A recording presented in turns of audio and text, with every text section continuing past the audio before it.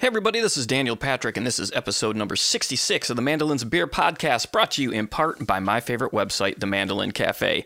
So during this interview, I realized I completely forgot to ask Maddie what her main axe is. And so I messaged her this morning. It's a 1982 Gilchrist Model 5. This is what's really interesting. She has number 124. And recently was hanging out with Dom Leslie and Ronnie McCurry, and Dom's is number 126, and Ronnie's is number 128. That's pretty wild stuff. So anyway, completely forgot that. It's a great conversation, lots of cool stuff, right and left hand exercises and playing technique things coming up in this one, so be sure to check it out. It's also sponsored this week by Peghead Nation.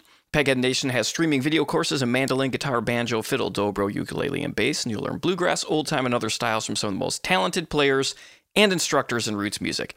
PegheadNation.com features a great lineup of mandolin instructors with courses including beginning mandolin, intermediate bluegrass mandolin, and bluegrass fingerboard method with Sharon Gilchrist, bluegrass mandolin jam favorites in the advancing mandolinist with Joe K. Walsh, Monroe-style mandolin with Mike Compton, melodic mandolin tunes with John Reichman, chord melody mandolin with Aaron Weinstein, Irish mandolin with Marla Fibish, and theory for mandolin and fiddle with Chad Banning. Courses include high-quality multi-angle video lessons, downloadable notation and tab, play-along tracks, and plenty of tunes and songs to play. Join any of Peghead Nation's video courses now and get your first month for free. Check out pegheadnation.com and use the promo code MandolinBeer at checkout. That's Mandolin Beer, all one word. It's also brought to you by Northfield Mandolins. Let's build more than a mandolin together. Check out their website at northfieldmandolins.com and download their app at mandosummit.app for lots of special performance recordings, demonstrations, and special workshops. Follow their Instagram too. They have got some just beautiful pictures that they've been posting in their feed. It's crazy. I also want to thank Ear Trumpet Labs for sponsoring. They hand-build microphones in Portland, Oregon. Their mics are beautifully designed, have great feedback rejection for live use, and the most natural tone you'll find for acoustic instruments. Check them out at eartrumpetlabs.com today. If you want to see those in action, Carter Vintage just posted a sweet video or two of Sierra Hall and Justin Moses playing some incredible stuff, and they're miking them with the Ear Trumpet Labs mics, so check those out. And also this week brought to you by Pava Mandolins. Pava, dedicated to building for the impassioned player, right there in Austin, Texas. And again, last week's episode was with Tom Ellis, and it was a great one. So let's get into this episode with Maddie. I do want to thank everybody for checking out the podcast. As always, follow me on Instagram at Mandolins of Beer, and also follow my Facebook page. And also, if you want to support the podcast, be sure to click like, share it with your friends, and for $4 a month, you could head over to my Patreon page and just show some support that way too. Coming into the holidays, and my gig schedule is looking light.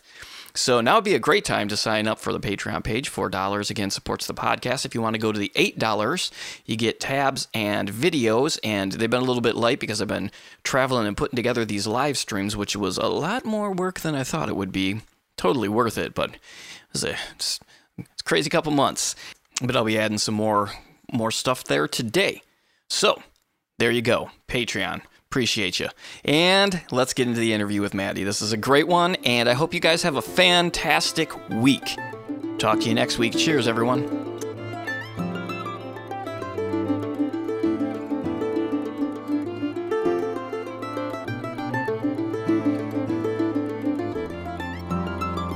Jenny was a good kid, spent her days filling gasoline, while out across the desert, she'd staked her dreams. Jenny had her fun.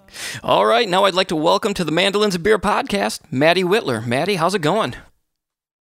It's going great, Dan. How are you? Doing good. Thank you so much for doing the podcast. I was saying before we started, I've had you on my list of people ever since I interviewed Joe Walsh back almost a year ago. And now you and Joe Walsh are practically neighbors, it seems like. That's right. Yeah, it's a 7-minute drive. Oh man! And you've been picking a couple times a week with Joe?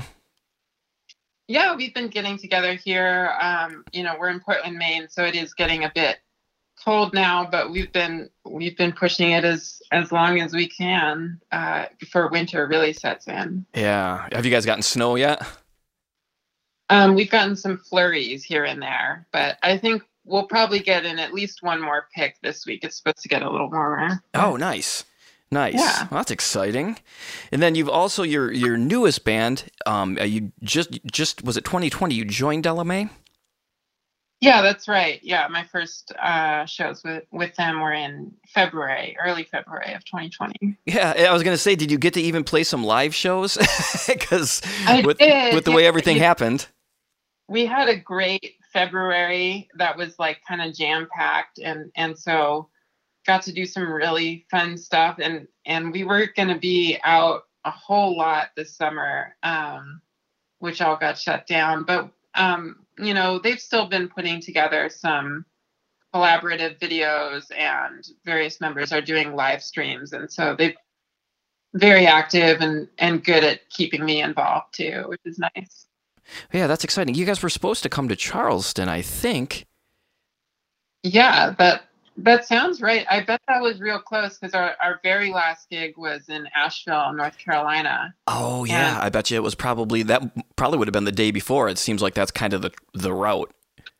Yeah, and it was the first gig of that weekend run of touring, and we played the gig, and by the time we finished, it was obvious that we had to book our flights back, and what a time. Yeah, and we did that one with Missy Raines too, so we got to play one show with her, which was just so fun for me. I'd never played with her, and as a mandolin player, it's always great to have a great bass player. And Vicky, our normal bass player, is awesome, and I love her dearly. But it was great to play with Missy, and I was looking forward to having a tour. But we just played the one show as it was. So. Yeah. Oh yeah, Missy Ray is kind of like every time I interview somebody for the podcast, they definitely have. It seems like a good percentage have had her on their resume. Yeah. Well, I've never. That was the only time I've played with her, but I'm sure we will play more in the future once possibility. And then you've also been doing some session work. Yeah, I have. I've been doing some. That's a very kind of an activity you can control, with people getting tested and kind of forming a small pod that lives together and records together. So I played on a really fun record last month, maybe 2 months ago now. And it's Ethan Hawkins is the artist. He's a great guitar player, and he put together a really fun band with Jake Blunt on banjo and Julian Pinelli on fiddle, myself on mandolin, Brittany Carlson on bass, and Kathleen Parks of the band Twisted Pine was producing it. And it's and we recorded it all outside as like kind of part of our COVID safe measures, which turned out really cool because there's all kinds of nature sounds. And so that's a really fun record. And then I played on a record for a singer-songwriter out of Boston that Nate Sabat was producing. So it feels like one aspect of working as a musician that can still happen, which is really nice. Yeah, you seem like you would probably get a lot of work with singer-songwriter players or people too, just judging from like you're playing in the Lonely Heartstring band, because it's those are still grassy influenced. I feel like they're definitely more songs than you find on some like traditional bluegrass sort of albums, as more singer-songwriter stuff, different changes, and your playing is so good and tasteful on it and adds a excellent dimension to those tunes.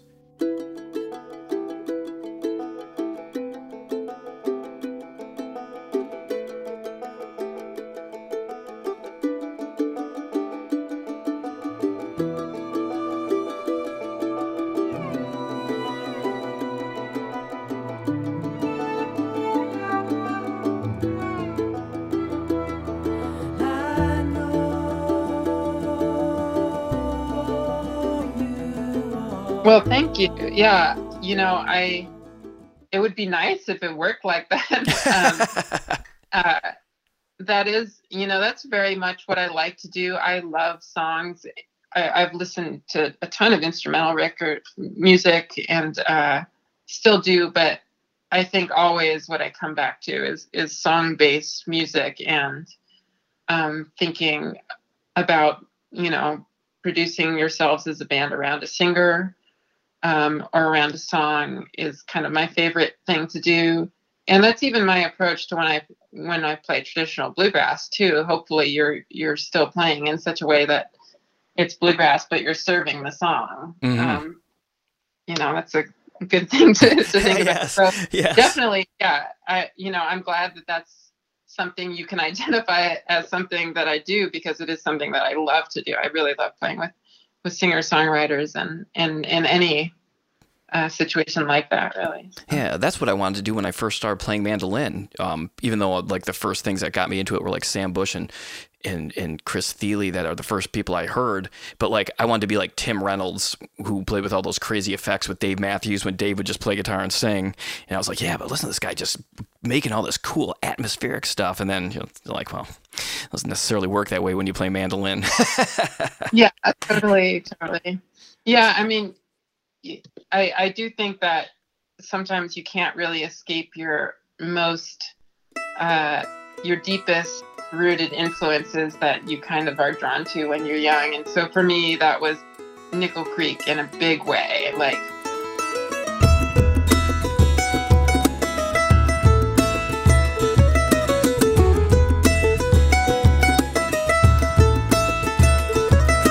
One day you'll see her and you'll know what I mean.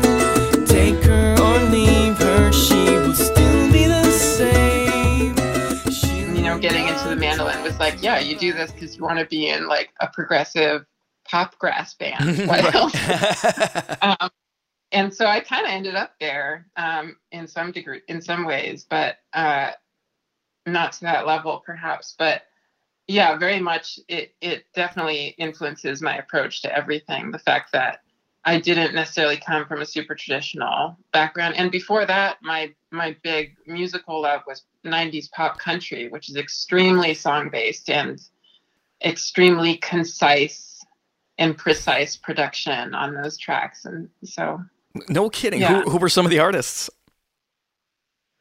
Like Alan Jackson is a really big early influence to me, and the Dixie Chicks. Those records really hold up. If you go back, I mean, Alan's band at that time was some of the most killing Nashville session folks, all guys, really, of course. But, you had Brent Mason and Paul Franklin and Roy Husky Jr. and Pig Robbins and Larry Adamaniak, and it was just, and Stuart Duncan on fiddle. It's just like this kind of wrecking crew of Nashville.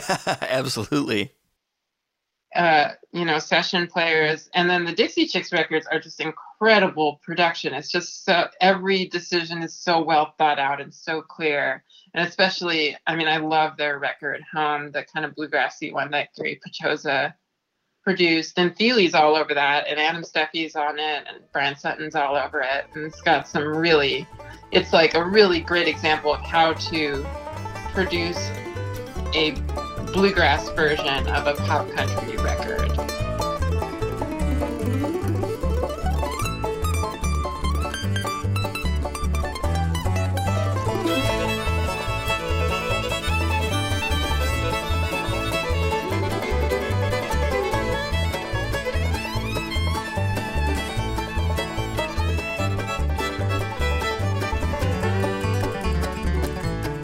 So you grew up West Coast.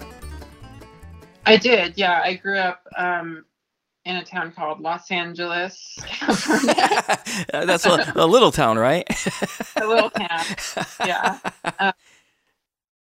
Particularly a suburb called La Crescenta, I guess, but it's all, LA is just kind of a weird, big sprawl. It's not like cities on the West Coast, on the East Coast here, where it's like pretty clear where the city is and where the city isn't.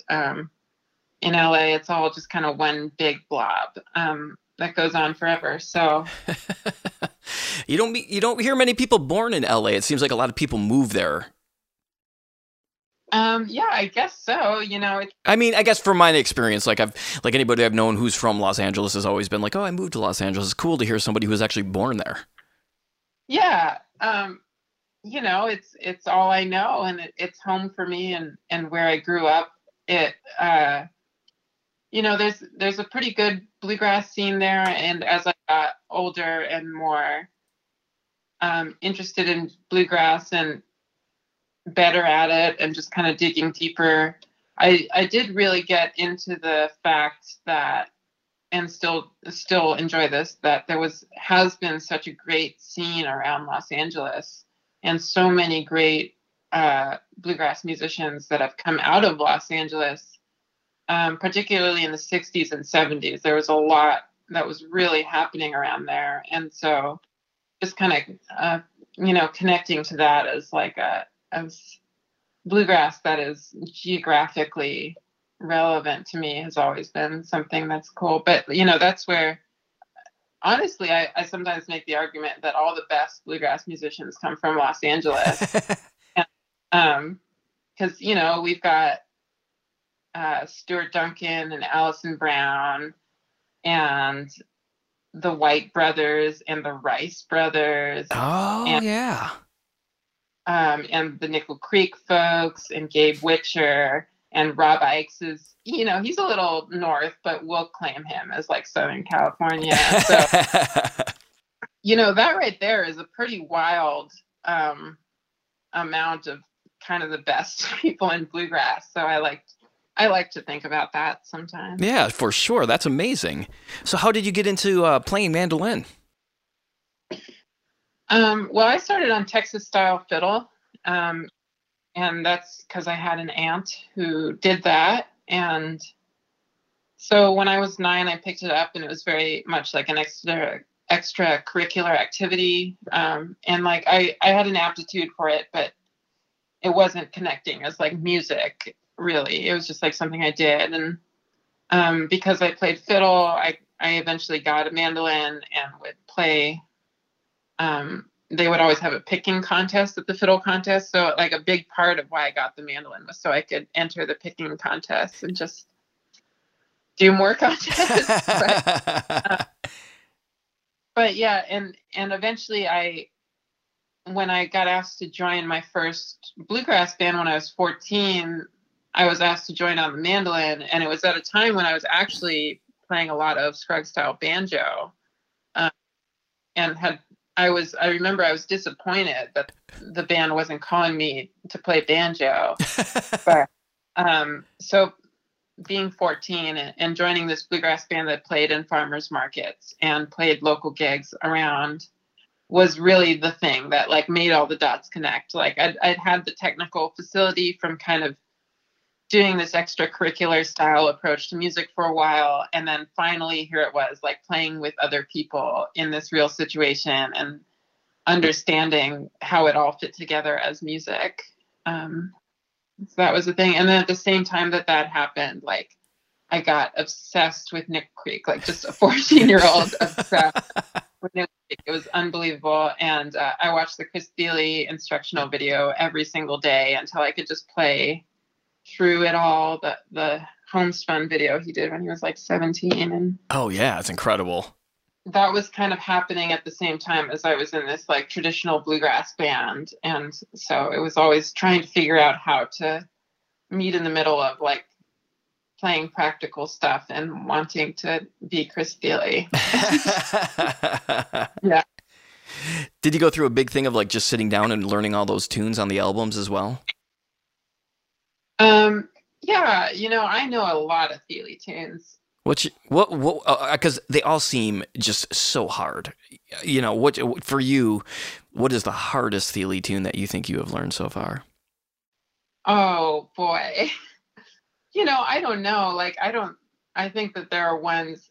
Like I could play you all the notes of "Song for a Young Queen," I think, but I don't think I could really do it justice at tempo.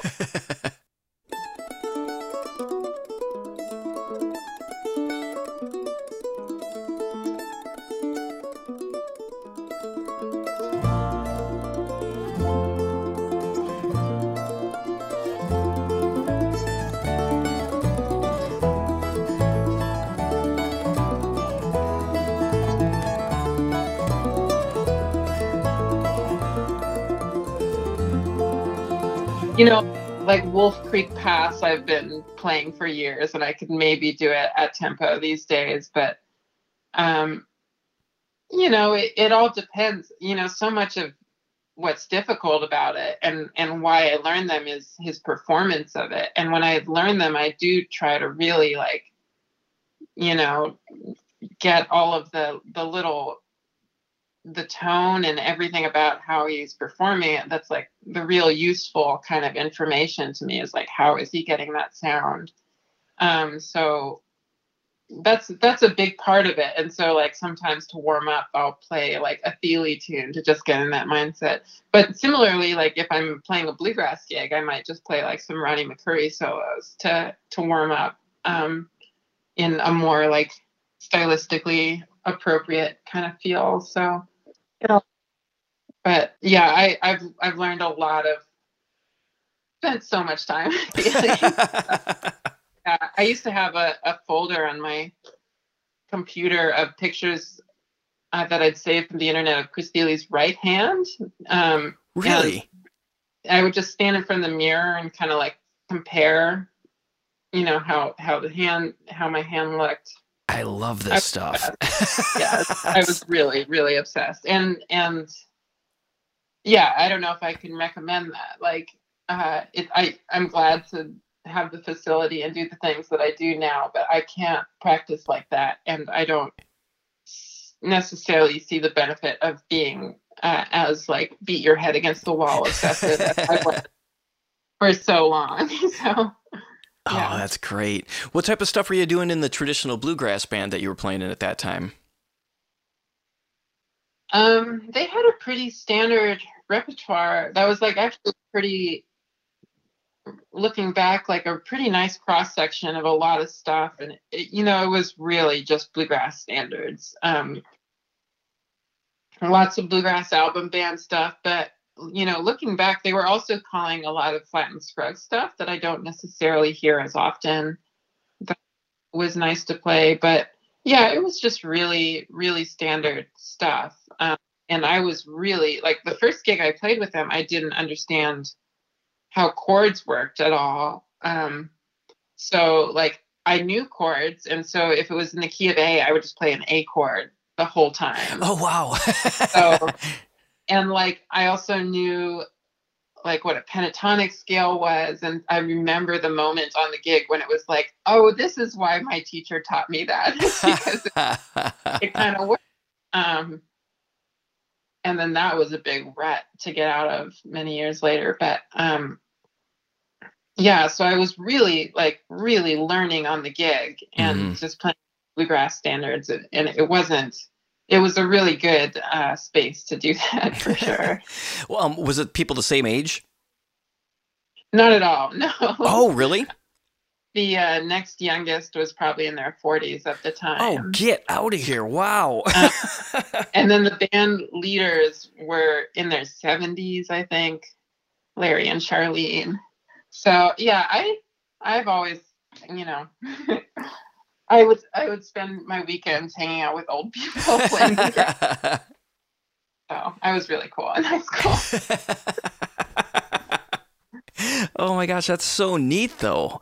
What a cool story.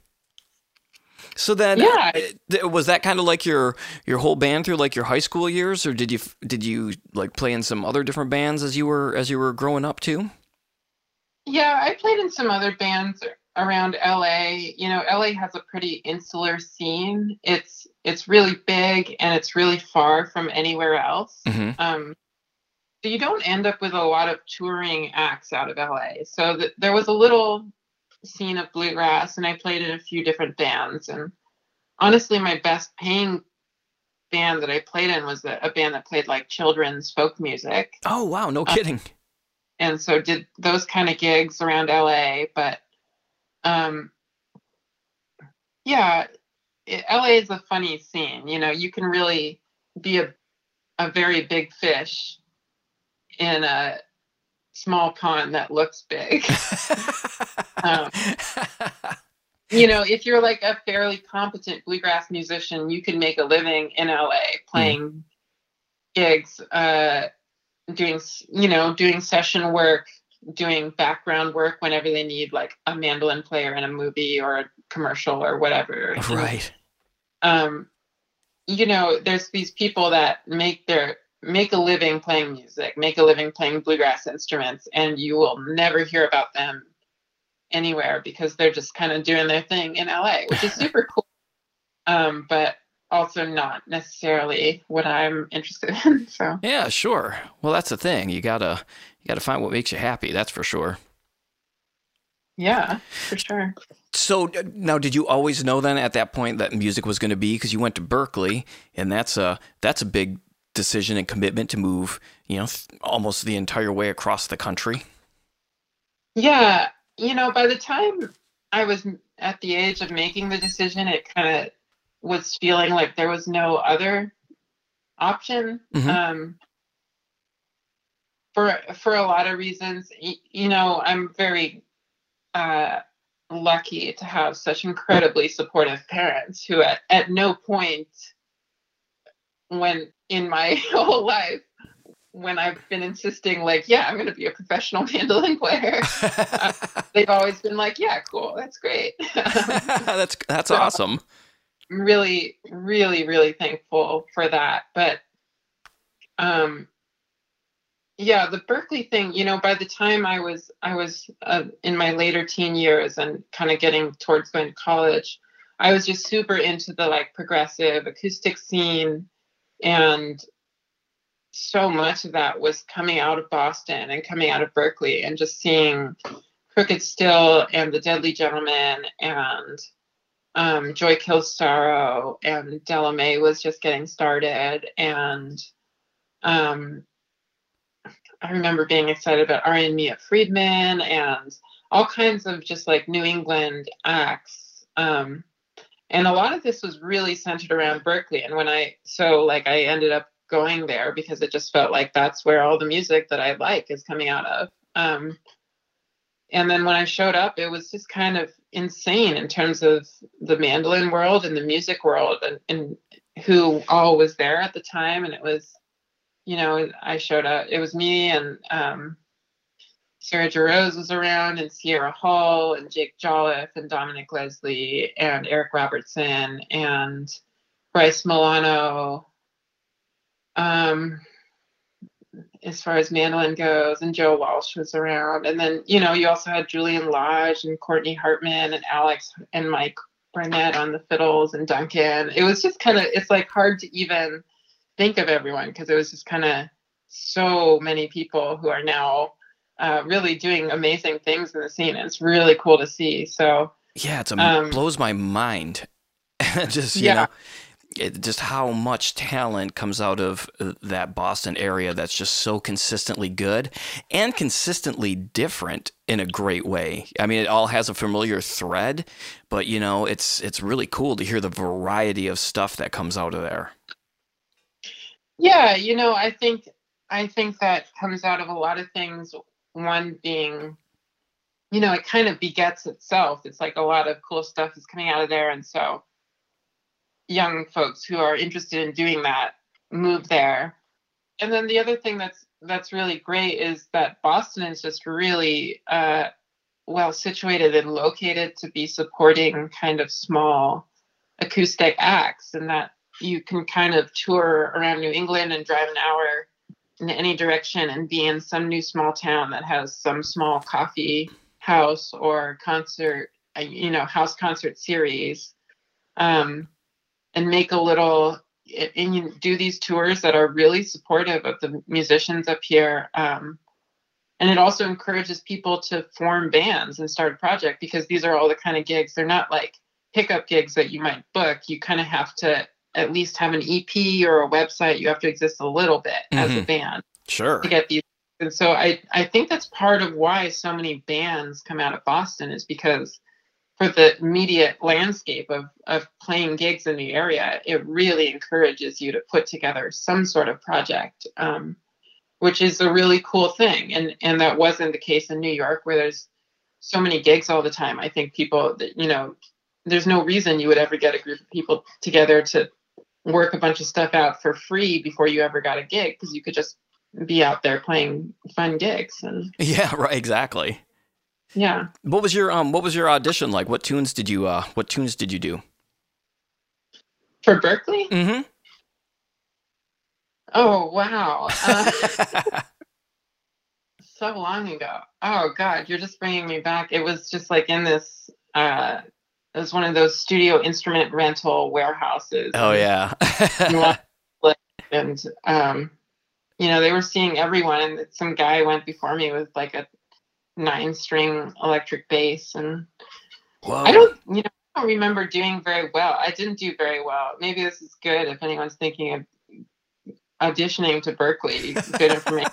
But I played the Bach G minor Presto. I think that's what it is. The big, everyone really does it. But so I did it, and I played it okay. And I didn't do great at sight reading. I've never been good at sight reading and some other stuff. And they were like, it's great. And I think I would have gotten in and everything would have been fine. And at the very last second, they're like, so you're a mandolin player. Do you play like traditional stuff at all? And I was like, oh yeah. And so like, I just played like Temperance Reel a few times and improvised some stuff. And that's what they were really into. They were just like, oh yeah, well, I mean, first of all, it's what I did and do well. And so looking back, it totally makes sense. But also that's just kind of like, they're very into supporting the Roots program. And if you're coming in and saying like, here I am, a Roots musician, they're very into having that and supporting that. And it's more unique than most of what they're seeing, which is a lot of kind of, I don't know. The bluegrass scene is a really amazing thing. Like, if you got to imagine, if you didn't have the bluegrass scene and you're trying to find people to play, it's just like a lot more random.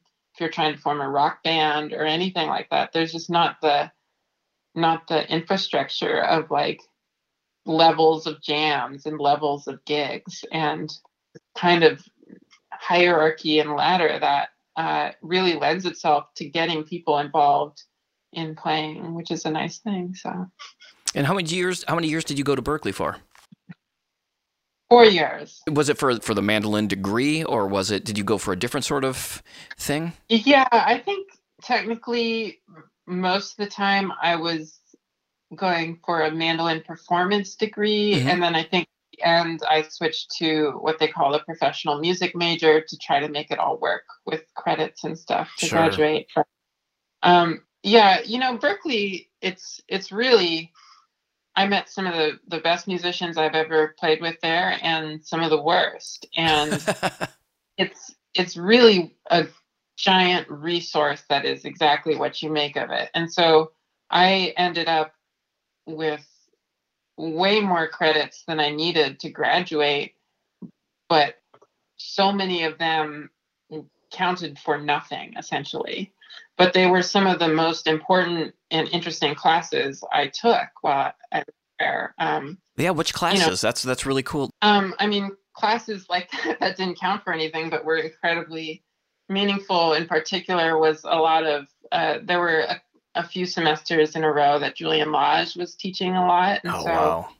I did a semester of private lessons with him, and then 3 semesters of his class, which was kind of like a free improvisation and composition class. It really kind of just was a big like discussion of music and in a lot of cool ways. And some of the most influential stuff I've ever encountered, and it counts for nothing towards my degree.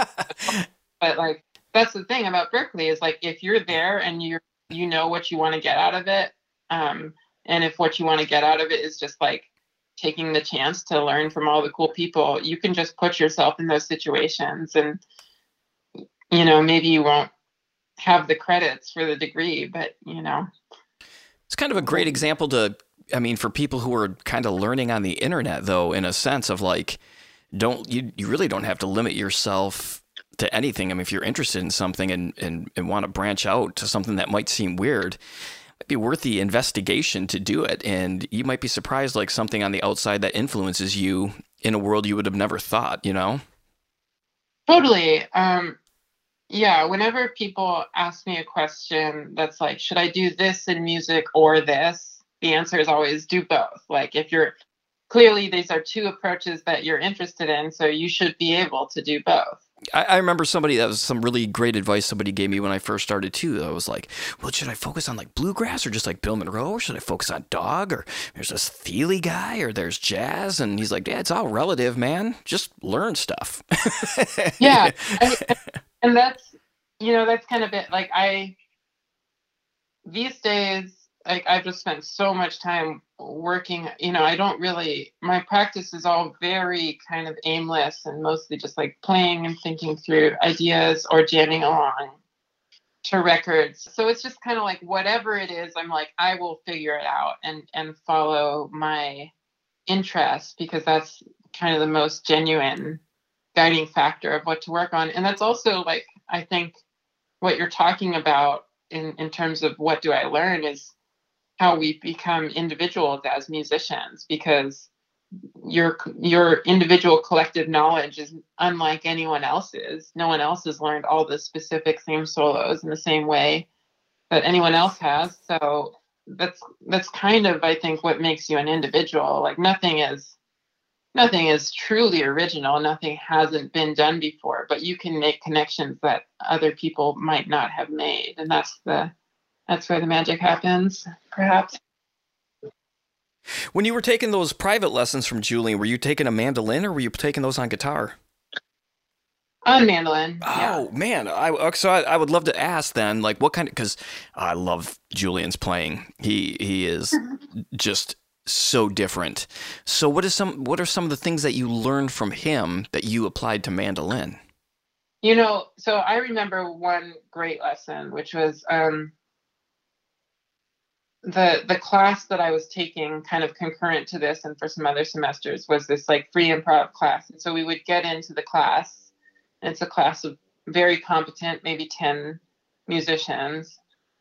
And we would just start improvising as a group, and with the collective goal that our improvisation might sound like a composition, which is an important goal because it suddenly means that you might repeat things, you might have sections, you might signal to each other more than if it's truly free and has no structure.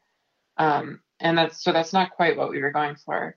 And I remember in this private lesson saying to Julian, like, sometimes I have a hard time figuring out what to play. Someone will play something cool. Do I join in playing on that cool thing? Do I do something different? A lot of the times, personally, I would end up chopping, like just putting up, giving everything this backbeat, and like that's cool, and it's a great thing to do, but it's a very mandolin player, and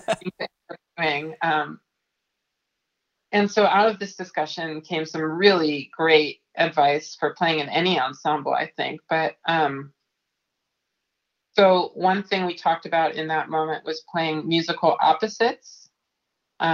And thinking of musical opposites, and these are really basic concepts of fast and slow, and high and low, and loud and soft, and consonant and dissonant, and double stops or single notes, all of these things. And to just start playing a phrase, and then try to play a phrase that you could argue would be its musical opposite. And that could be a lot of things. It's not a literal thing. But so maybe you start with a phrase that's really diatonic and fast and high and loud.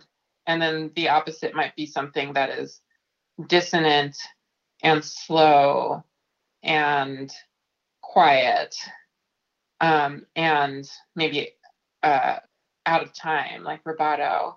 So in kind of doing this exercise and thinking of all these concepts, what you're training your mind to do is kind of look for the holes in music. So and at this point, like I can look at an ensemble and see what everyone's doing and think of something that is not happening that can happen because of these musical opposites. Like you're just kind of filling in the gaps of like, well, no one's doing a really high kind of thing, or no one's doing a sustained kind of pad thing, or there's no backbeat really happening, or some, kind of precise rhythmic thing happening, or whatever it is. So that was a really great exercise for kind of finding your role in an ensemble in that regard. Yeah, that's a neat one. Yeah. Oh, that's so So cool. many others. Like he's really such an inspiration, because it was really never, it never felt like he had a curriculum, and that's kind of what I always aspire to. It was more about, you would come to him and kind of lay it all out there, and he would be really good at assessing and problem solving, and all of these exercises a lot of them he would just kind of make up based on what was needed, like what he saw missing musically, and he's like, here's an exercise you could do for that he would just kind of make up for it. So that was just a really inspiring approach, and it's definitely how I try to approach workshops and classes and things like that, to you know, try to meet people where they're at and bring them up from there, rather than just have like a curriculum of like, here's what I show people. So Yeah, you do a lot of workshop sort of things, or did a lot of workshop sort of things. yeah, I've done a few. I attended a lot of camps and workshops coming up with a lot of great people, and it's kind of one of my favorite ways to teach. I do like teaching private lessons, especially if it's someone who's really has a vision of what they'd like to do. But I really love workshops and camps, because it's kind of like I can just say, here is all the information you need to know for the next year, and go practice. Because a lot of the times that's mostly what's needed. I feel like I could tell you everything you need to know to play the mandolin well in a few hours, but doing it Right. the thing. Yeah, that's definitely the thing. And this would be a good time to also point out that you do Zoom lessons if people want to contact you about taking some of those private lessons. Yes, I do. I've been doing some Zoom lessons, and I've got a couple students right now on any of the instruments that I play. So I've got a banjo student right now, and we've done some clawhammer and Scruggs style stuff, and I've had bluegrass guitar students and mandolin students, of course. So I'm down to talk about whatever. Older, losing my hair many years from now. Will you still be sending me a Valentine, birthday greetings, bottle of wine? If I'd been out till 2:45, would you lock the door? Will you still need me, or will you still feed me when I'm 64?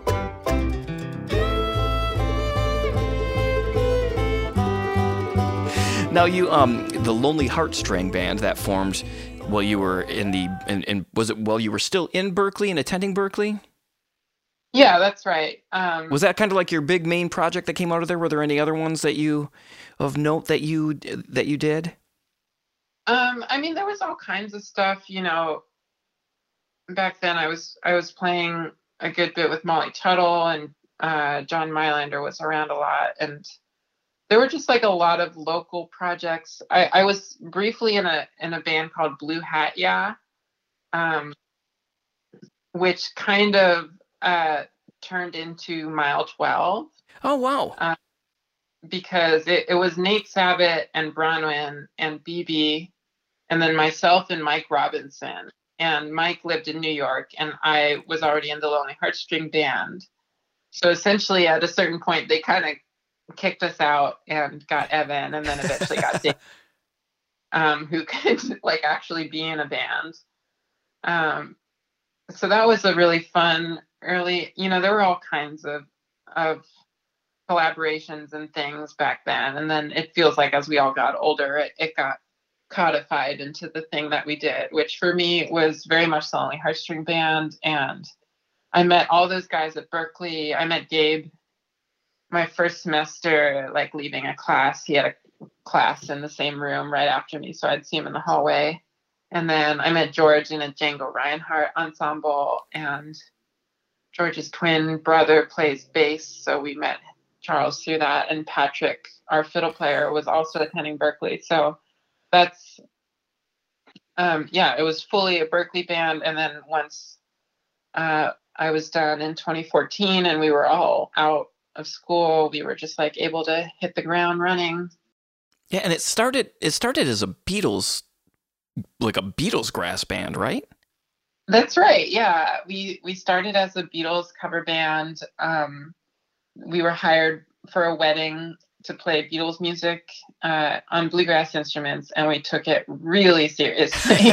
And Cool. we were just music students, and also it was just this era of like, Pabingo Night was happening a lot, and the Punch Brothers doing those covers on a 5-piece bluegrass band where they would recreate all the sounds on the record. Like I had never heard anyone do that before, and I think that's a huge thing, and so very much our approach to playing the Beatles material was based on the idea that we could get all of the sounds that are on the record for the most part and recreate them on our instruments. So that was it turned out to be great for a lot of reasons. It was like a great exercise for a band to do, to like work out how to play a lot of different feels and grooves and be doing a lot of different kind of things in a song. And it was also great as a band to start out that way, because we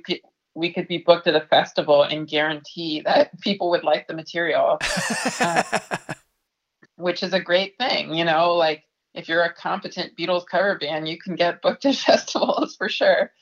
And then we kind of slowly, at first there was one original song, and then there would be like a couple in the set, and it slowly kind of shifted until we don't play. We're just ourselves. We'll do a Beatles cover every now and then, but yeah, it was a fun way to start for sure. Yeah, that's neat. And you guys, did you do a Beatles EP as well? Am I mistaken in saying that? That's right. Yeah, our first EP, I think you can find it on Bandcamp. Yeah, okay, that's right. Yeah. It's so good. That's initially how I first came across you guys.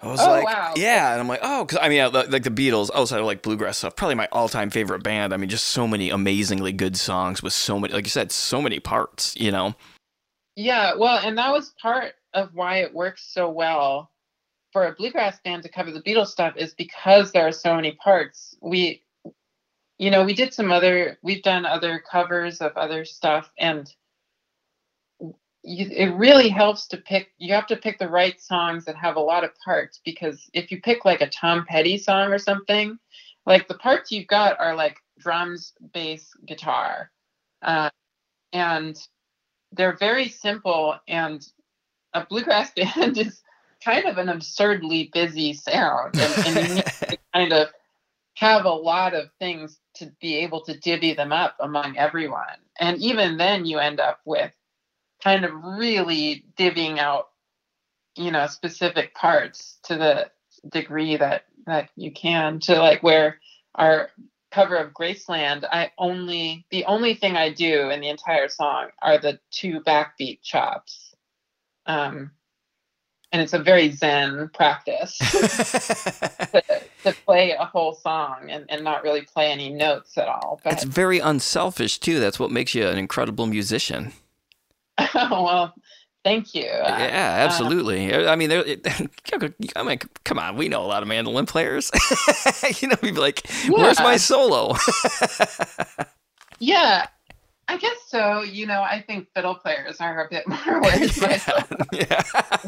Mandolin players are the scientists of the band. You look at them, we all wear glasses. We're all like, Yeah.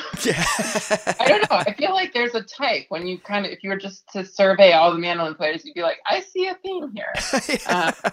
But that being said, I appreciate that. And like, I really, that is somewhat conscious. Like you can never make the decision. You can, you'll just like make yourself super angry and think yourself in circles if you're like, oh, I wish my bandmate would play less.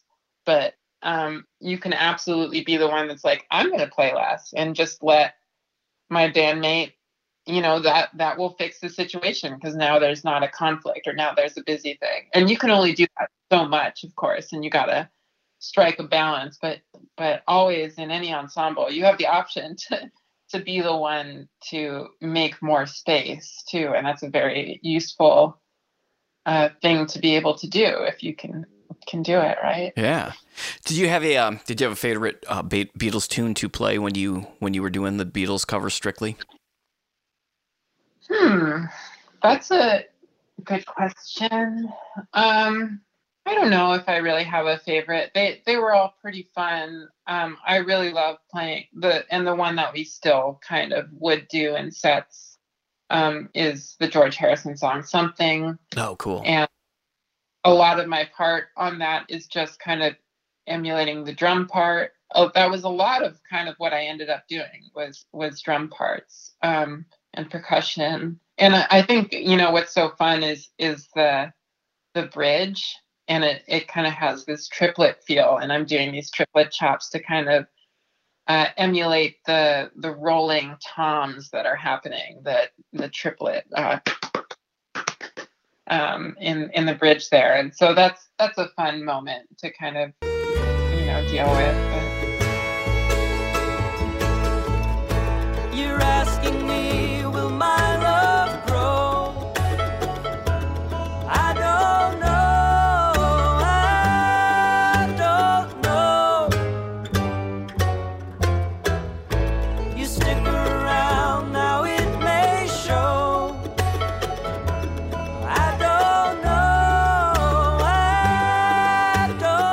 It's all fun, it's all about the whole group playing a simple thing really well and all together and super worked out. So it comes across and it's kind of like magic, but really everything is really, really meticulously planned. Right. Yeah, I can imagine.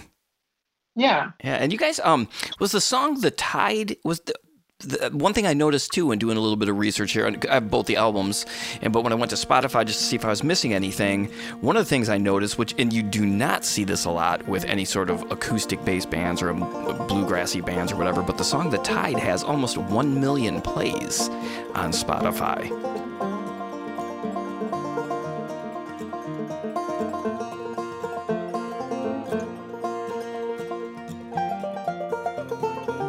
One day you're gonna find me hanging my coat upon your wall, my dear. I've walked these snowy sidewalks, felt the rain come pouring down on me. Like canvas. And so, was that on a show or a movie? Did it get it? Because that's a huge amount of listens. Yeah, definitely not anything like that, but I think it did get on a popular playlist at one point, which is generally how those things happen. Nice, that's awesome. I mean, it's a great song, obviously, too, but it's like, 1 million listens that's a lot of listens. Yeah, that is a lot. That's news to me. I didn't know that. I don't have Spotify, but that's cool. Yeah, for sure. I mean, to frame it, like Graceland, which was a really popular tune that you put out, has like 93,000 listens. So it's just like, yeah, that's great. Yeah, that is great. Stream Graceland, a lot of the percentage of the penny that would go to us goes to Paul Simon. Yeah, that 1/17 of a cent is heading over to Paul Simon. That gets divvied up like 4 ways, and then the remainder 4th gets divvied up 5 ways or whatever. So music math. Speaking of your of the toms and your rhythm and right hand, I'd love to talk a little bit about your right hand, your playing stuff. One, Joe Walsh mentioned that he has some really cool exercises that he referenced during the episode, and I should say too, like I really love on some of the YouTube videos of the band, like you really are kind of like the metronome for the kickoff, and you have like a great feel. It's not just like, all right, guys, 1, 2, 3. I mean, it's like it's very, very rhythmic and sets a vibe. And it's not just like a 1, 2, 3, 4. You get a feel for the song in that coming off. I think it's so neat. Well, I'm glad you like it. It's certainly that is for sure something I do. And especially in those situations, like I like to have control. I generally have a pretty strong opinion of where the tempo should be and such. And also with the Lonely Heartstring Band, most of the time I was the one who wrote the set lists, and it just kind of very felt like it kind of, not that I was a director at all, but like sometimes George and Patrick could focus more on the audience and interacting with them, and I could be the one that was like really ready to give the tempo as soon as we were ready or something like that. Sure. And then the other part of that, the long count off is such a Thiele thing, and 100%, I got it from him, always doing the 1, 2, 1, 2, 3, and then into whatever. But I'd rather, especially live, I'd rather have that really solid big long count off and have everyone absolutely start together than the alternative, which is, because I've seen bands try to really have something where they like count off quietly or do something, and it can cause issues or whatever. I don't know. I feel like putting it out in the open is a fine thing to do. So I'm glad you like it. I do. Yeah. I think it's really cool. And again, it not only sets a tempo, but it sets a feel in my mind, which I think is an important thing. Sometimes I can get lost in very metronomic music. Yeah. Well, that's the funny thing. Like Lonely Heartstring Band is certainly a band that practiced to a metronome a lot. And I practice to a metronome, have and continue to a whole lot. But that being said, when you're in the moment, I feel like every unit of time is a new unit of time. Like there's an adjustment being made between every bass note and chop of like, are we kind of on the front edge of this? Are we right in the middle of it?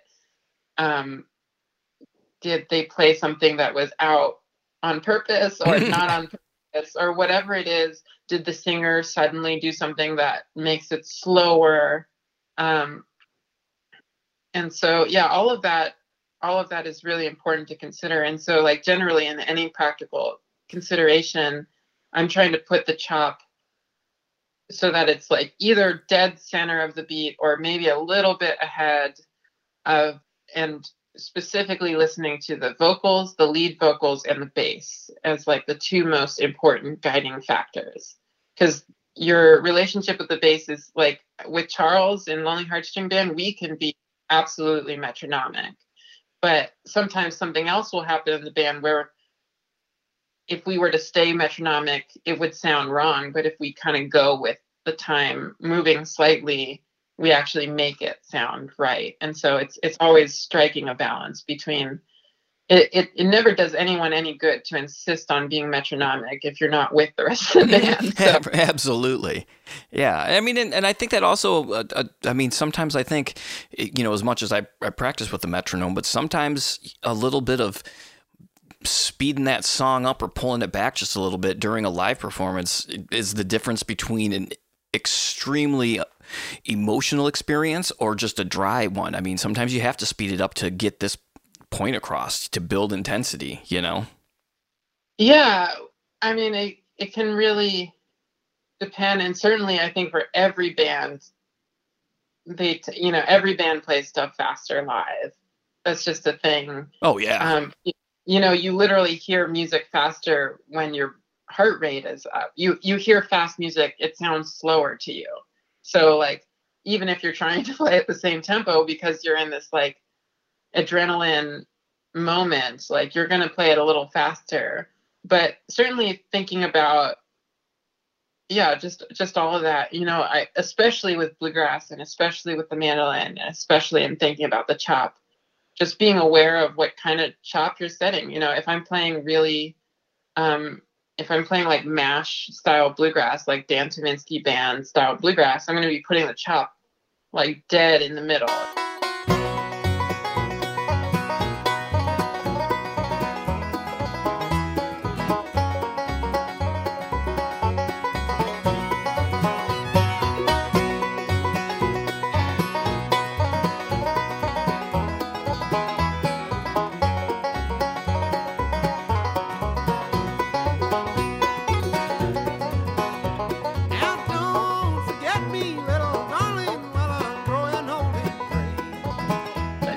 thinking, of like, what would Adam Steffi be doing? If you really, there's no swing at all. There's absolutely, like, the distance between the chops are absolutely even. As opposed to if I was playing, Lonely Heartstring Band, when we play bluegrass, it's closer to J.D. Crowe and the New South, and that's very much what we listen to. And I can put the chop and in kind of a Ricky Skaggs-ish, like, absurdly ahead place sometimes. And it totally works because that's the style of bluegrass that we're doing. And, like, particularly we would do Born to Be With You pretty often.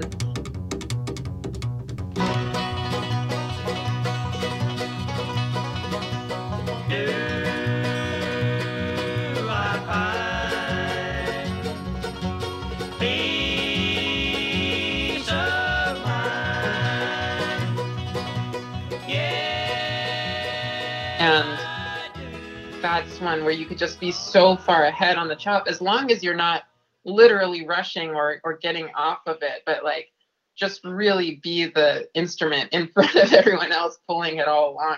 If you have a band that can do that, that's super fun to do. But I really enjoy just, like, the diversity of experiences of having the mass jam and being able to play to that, and having the trad jam and being able to play to that, and whatever else. So would you mind maybe sharing one of those right hand exercises with the listeners? So one of the things I kind of have, one of the questions I asked near the end of the podcast is, if you had 10 minutes a day to work on something, what would you work on? So I guess we could kind of tie it into that. Maybe not, it doesn't have to necessarily be 10 minutes a day, but I would, and I don't want you to share a bunch of them, because I want people to sign up for Zoom lessons with you to find out more about these right hand exercises as well. But if you could give us a teaser of one, that would be awesome. Yeah, I mean, it's really funny to me that this has become, like, a thing that I'm a little known for, because it was just, like, me kind of working out what made sense to me, and it's also not original to me. It's all kind of compilations of other stuff, and I haven't written it down. I probably should. Regardless, there's kind of 3 sections to it. The second section is very much based on John Moore's right hand exercises of kind of cross picking on 2 strings, cross picking on 3 strings, cross picking on 4 strings, and going through his particular exercises. There were some that I felt were left out, or where he didn't kind of extrapolate it to the fullest extent. So I have some, it's basically John Moore's exercises plus some, and then the third section is, again, based on the Chris Thiele exercises from the Homespun video, but he kind of, again, just gives you one example of it. And so, I kind of extrapolate it onto starting on every string, as opposed to just the one string that he starts on. And then the first section is a pretty easy thing that probably everyone could just, like, do. And I came to it simply because I started to do it one day long ago at this point, and just couldn't, like, it just was difficult, and was like, well, that's something I need to work on. And so that's just with a metronome kind of going and playing 8th notes. So it's taka taka taka taka taka. Do just 8 notes on each string. So 8 notes on the G, 8 notes on the D, 8 notes on the A, and then the E. And then I usually repeat the top string. So then E, A, D, G back. And then the next time through, keeping the same tempo and everything, do 7 notes on a string. So you're going to end up with your pick strokes coming up in different ways and weird ways. Oh, yeah. And then you just do this, and you do you just take a number off each time and go 8, 7, 6, 5, 4, 3, 2, 1. And 1 is essentially cross picking across 4 strings. But it's especially useful for getting the odd numbers. I find that people who have never tried this before tend to have a hard time with 7 and with 5. 3 comes a little more naturally. And then 4 and 2 are important because they're just, it's just really good to get your hand moving across the strings. And it's kind of an awkward motion of always switching strings on a downstroke, which I always find to be more awkward than switching on an upstroke. So yeah, it just covers a lot of useful things. That's a great one. Yeah, and then alternatively, if you wanted to really make that an advanced one that I did for a while, it would be taking the same amount of time and playing notes. So playing eighth notes essentially, and then playing a group of even 7 notes, or 7 even notes within the space, if that makes sense. I don't know what time. Basically dividing the same amount of time so that it's just good for working out mixed meters. Oh yeah, wow, I'm getting confused just thinking of it. Yep, yeah. Yeah, like trying to fit 7 into 8, in a sense. Yeah, so you have 8. Yeah, exactly. You fit 7 into 8, and you fit 5 into 8, and you fit 3 into 8, or whatever. So that would be the kind of more the next level of things. But yeah, all of this was. There was a time when I was in high school and a teenager, and I did do this every day, but, and it's all really useful stuff. But these days, if I do any of it, it'll just be moments of it because I was playing and I'm like, oh, my right hand is, not getting this shift really. But these days, more often, any progress or thinking about my right hand is more thinking about ways to keep it loose at tempo, and just physical, anatomical kind of considerations. Looking at pictures of Thiele, his right hand. Not so much these days. And honestly, it was like for sure a major I think it was a useful thing. Like, I think you can get I'm sure it was a certain degree by like trying to copy directly, but it was also so much more useful when I stopped doing that and started paying more attention to the sound. And stop worrying about it for a long time. And then I would check in and my right hand would look different. Like when I see it in videos, I'm like, really? That's what my right hand looks like? But I worry about it less, and it works a lot better. I can play more, and yeah. Do you have any specific like left hand exercises, like a real simple one that might help somebody out? Since you probably see all sorts of, when you're teaching those camps, you see all sorts of different ranges of players. Yeah. You just want to have really good technique. You want to make sure you're holding it. It all comes from kind of the same approach as holding a violin.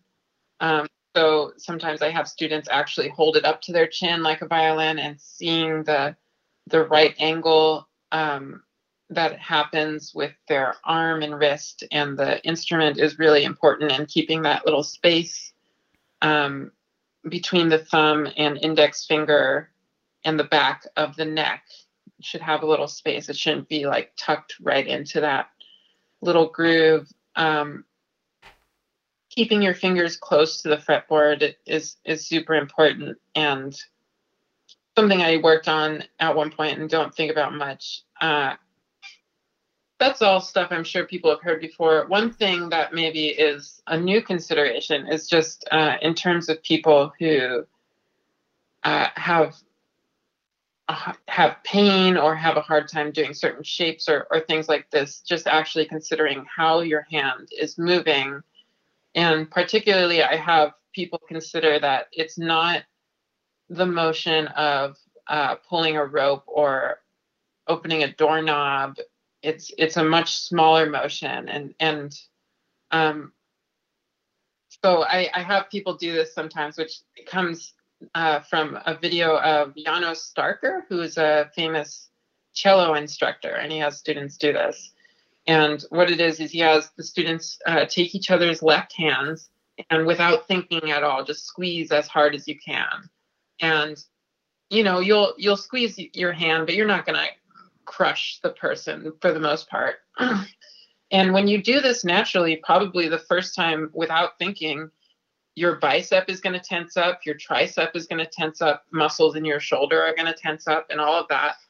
And then the next part of the exercise is to shake it out and do it all again and completely cut off all the rest of your arm. Your bicep should not be engaged. Your tricep should not be super engaged with your left hand. Oh, wow.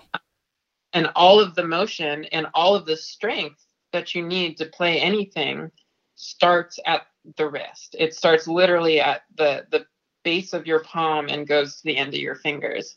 And you don't need to be incorporating any other muscles. And so often when people have pain or are having a hard time holding things down and stuff, it's because they're incorporating all these muscles and tensing them up that absolutely don't need to be tensed up. So then the end of this drill is he has people take their hands again and now considering all this squeeze, and what they find is they can squeeze as hard, if not harder. So your fingers themselves are very, very strong, more than strong enough to play any instrument. And so just thinking about cutting off your forearm and your tricep and things like that. And then the right hand is the opposite. You want to be thinking of wrist while incorporating literally everything in a subtle way. Right. Wow, that's a cool one. Yeah. Oh, man, neat. Yeah. Well, this has been awesome. I do have one final question, though. Sure. What is your favorite, and we discussed this ahead of time, so when people say, like, wait a minute, how did he know to ask that? What is your favorite cider? Yeah, I'm very into ciders these days, and there's a lot of good ones up here. And tonight, and recently, I've been drinking this cider by the Anxo Brewing Company, ANXO. Maybe it's Anzo. And they're out of Washington, D.C., and it's the Cider Blanc, dry cider. And it's in this really beautiful floral can. And it's super delicious. It's like not sweet at all. It's kind of like got that fermented stanky. And I really like it. I've been really excited about it. So that's awesome. Oh, Maddie, thank you so much for doing the podcast. I really appreciate it. It's been an absolute pleasure talking with you tonight. And I'm looking forward to hearing some of these projects that you've been recording here in the future, and hopefully I'll get to see y'all down here in Charleston again when Della gets back on the road and everybody's playing music in front of people again. Yeah, I'm sure we'll get down there for sure. I hope so. Awesome. Well, thank you so much for doing this. Of course. Thanks for having me. I'm loving that right hand exercise and that left hand one. That's a really interesting one as well. So be sure to, if you want to learn more about those right hand exercises, hit up Maddie and sign up for some lessons. Thank you guys so much for listening. Thank you to my sponsors, Mandolin Cafe, Peghead Nation, Ear Trumpet Labs, Northfield Instruments, and Pava Mandolins. And talk to y'all next week. Cheers, everybody.